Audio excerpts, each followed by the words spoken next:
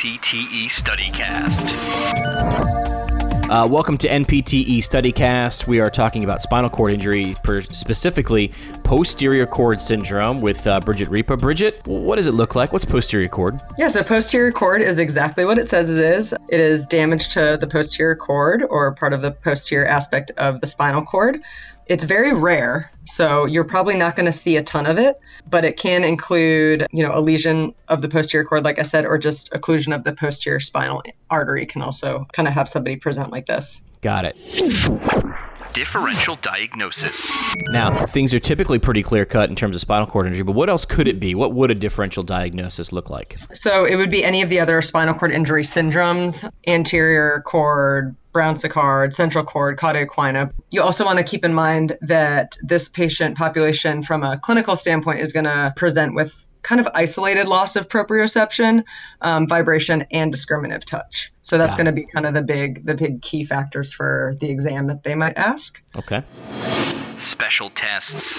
Now, with spinal cord injury, what's the special test? What sort of imaging will we use to figure out what exactly is wrong? The clinical presentation is going to be guiding your own diagnosis as a PT, also the mechanism of injury, but then CT or an MRI is going to confirm the actual diagnosis. Got it. Treatment examples. What does a physical therapist do about it? Some example treatments for a patient with posterior cord syndrome. You're going to kind of go about this like any other patient with a spinal cord injury. You're going to use the ICF model as your guide, looking at body function and structure impairments, activity limitations, and participation restrictions. And then you also want to make sure that this person is managed medically first, and then all the other spinal cord type things. So establishing a bowel and bladder program, working on motor learning, task-specific training, neuromuscular reeducation, weight-bearing, tone management, functional electrical stimulation, aerobic training, positioning, splinting, bracing, locomotion if applicable, really keeping an eye on shoulder pain, making sure to allow this patient to compensate when necessary. So in other neurological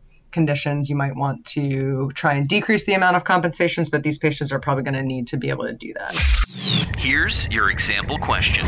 Now, how will it appear on the NPTE? Some things we can look forward to. All of these syndromes, they're going to kind of look to see your knowledge of how this syndrome can come about from the mechanism of injury, and then how they're going to present clinically. So looking at loss of proprioception, vibration, and discriminative touch. All right. That is posterior cord syndrome for the NPTE.